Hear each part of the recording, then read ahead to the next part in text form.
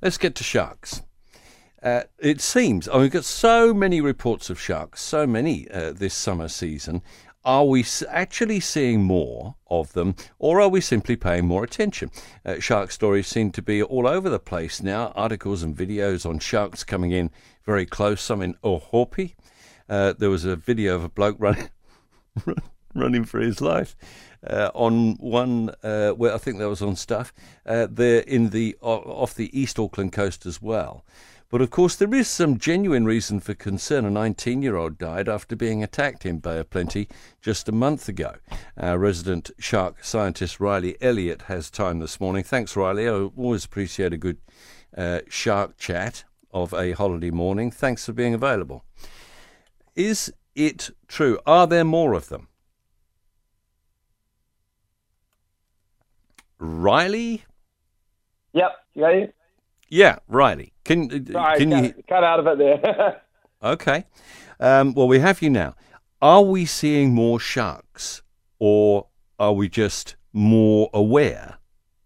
Well, I think looking for sharks. I think both of those are in fundamentals true. We are definitely seeing more, but the question is why. And when you look at it, just logically and simply, it's summertime. We're going to the beach. There's more people on the water. More people have bought boats than ever before because of COVID lockdowns, and they want to do more things in our own backyard. To give even more strength to that, do you go swimming at the beach in winter? No. So there's just more eyes on the water. There's really no science or evidence that would suggest there's an influx of sharks, and it just happens to be in summertime when we're all on holiday. It doesn't quite work like that. So when you take away the fear and the emotion and you look at it logically, it makes sense that all of these sightings are up because everyone's at the beach. It's a beautiful summer. It's hot. It's holidays, or at least has been.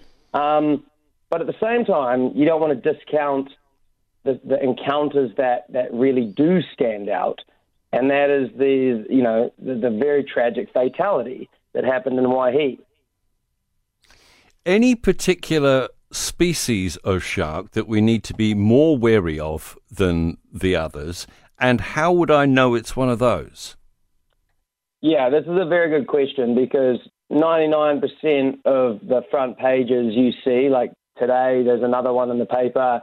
These are bronze whalers in the shallows, right in where the waves are breaking. This is our most common coastal shark species. They get big, 2.5, 3 meters.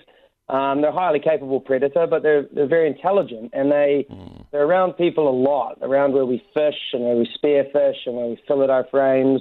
But when we see them like this, they're actually just sunbathing and resting in the waves because they've been feeding and hunting all night, and they conserve energy by sitting in the waves because the waves push oxygenated water past their gills without them having to swim to do it. So that's the bronze whaler, and they're, by their name, they're a very brownish bronze color. They have a kind of rounded nose, very small squinty eyes, and a very long upper tail, which people often confuse as being two sharks or thresher sharks, which they're not. I got one on the boat once. I caught one once, Riley, and it scared the living bejesus out of me. I should imagine the animal was pretty frightened by the whole experience as well. You don't really want it on a boat if you can avoid that.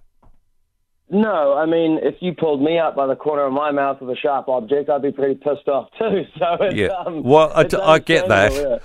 Yeah. I mean, the best thing you can do if you ever catch a shark on the boat is don't bring it on the boat. Just cut it as close as you can to that hook and let it go. But there are a multitude of shark species around New Zealand, and the one, as I said, we most likely see is the bronze whaler. And it is not really of concern. It's a smart shark. It eats fish. It doesn't overlap with people in adverse ways often. But if you are processing fish, you're spearfishing, or you're handling fish, that is when bronze whalers get quite competitive. They act quite dog-like and in a pack. They can get opportunistic. And luckily we haven't had, an adverse interaction yet with them in recent history. But the major shark we have that is of concern and has been linked with the fatality in Waihi, unfortunately, is the great white.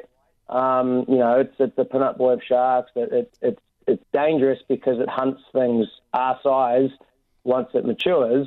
And luckily it does that in general down deep in the south, down off Stewart Island, where not many people go swimming.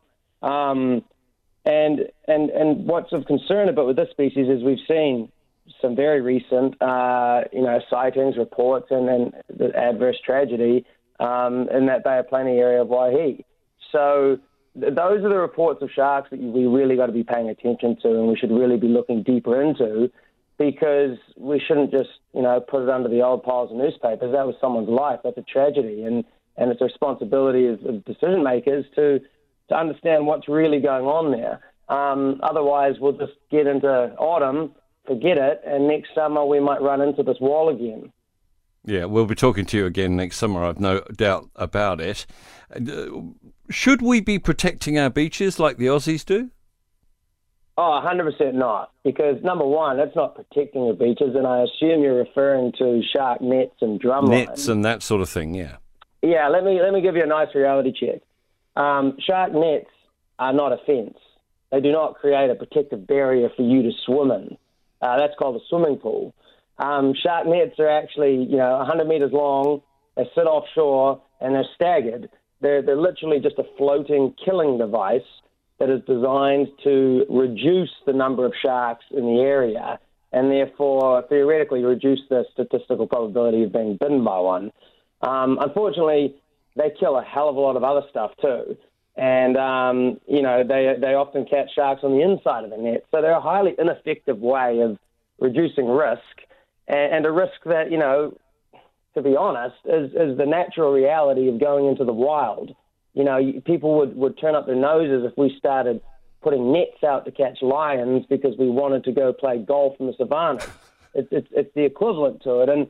And drum lines are even more barbaric because they're actively culling sharks, which has scientifically been proven not to reduce the risk of shark attacks. So thank goodness we do not react like the Australians. And I've gone to Western Australia when they did the shark cults, and that's a horrific thing I've ever seen in my life, and luckily it stopped. But in New Zealand, what we should be doing is we should be trying to learn as much as we can about our ecosystems and environments so we can make educated risks, just like you do when you read a weather forecast before you go hiking. And that comes down to not being lazy and dedicating resources to find out what sharks are doing. Because there's only been one study ever in New Zealand on bronze whalers, which is a master's student who's just finishing her research now. Other than that, we know absolutely nothing about these animals. And with great whites, there's been a handful of studies, predominantly down south. But if there's a new habitat shift of young juvenile great whites in the Bay of Plenty, that's something we should be researching.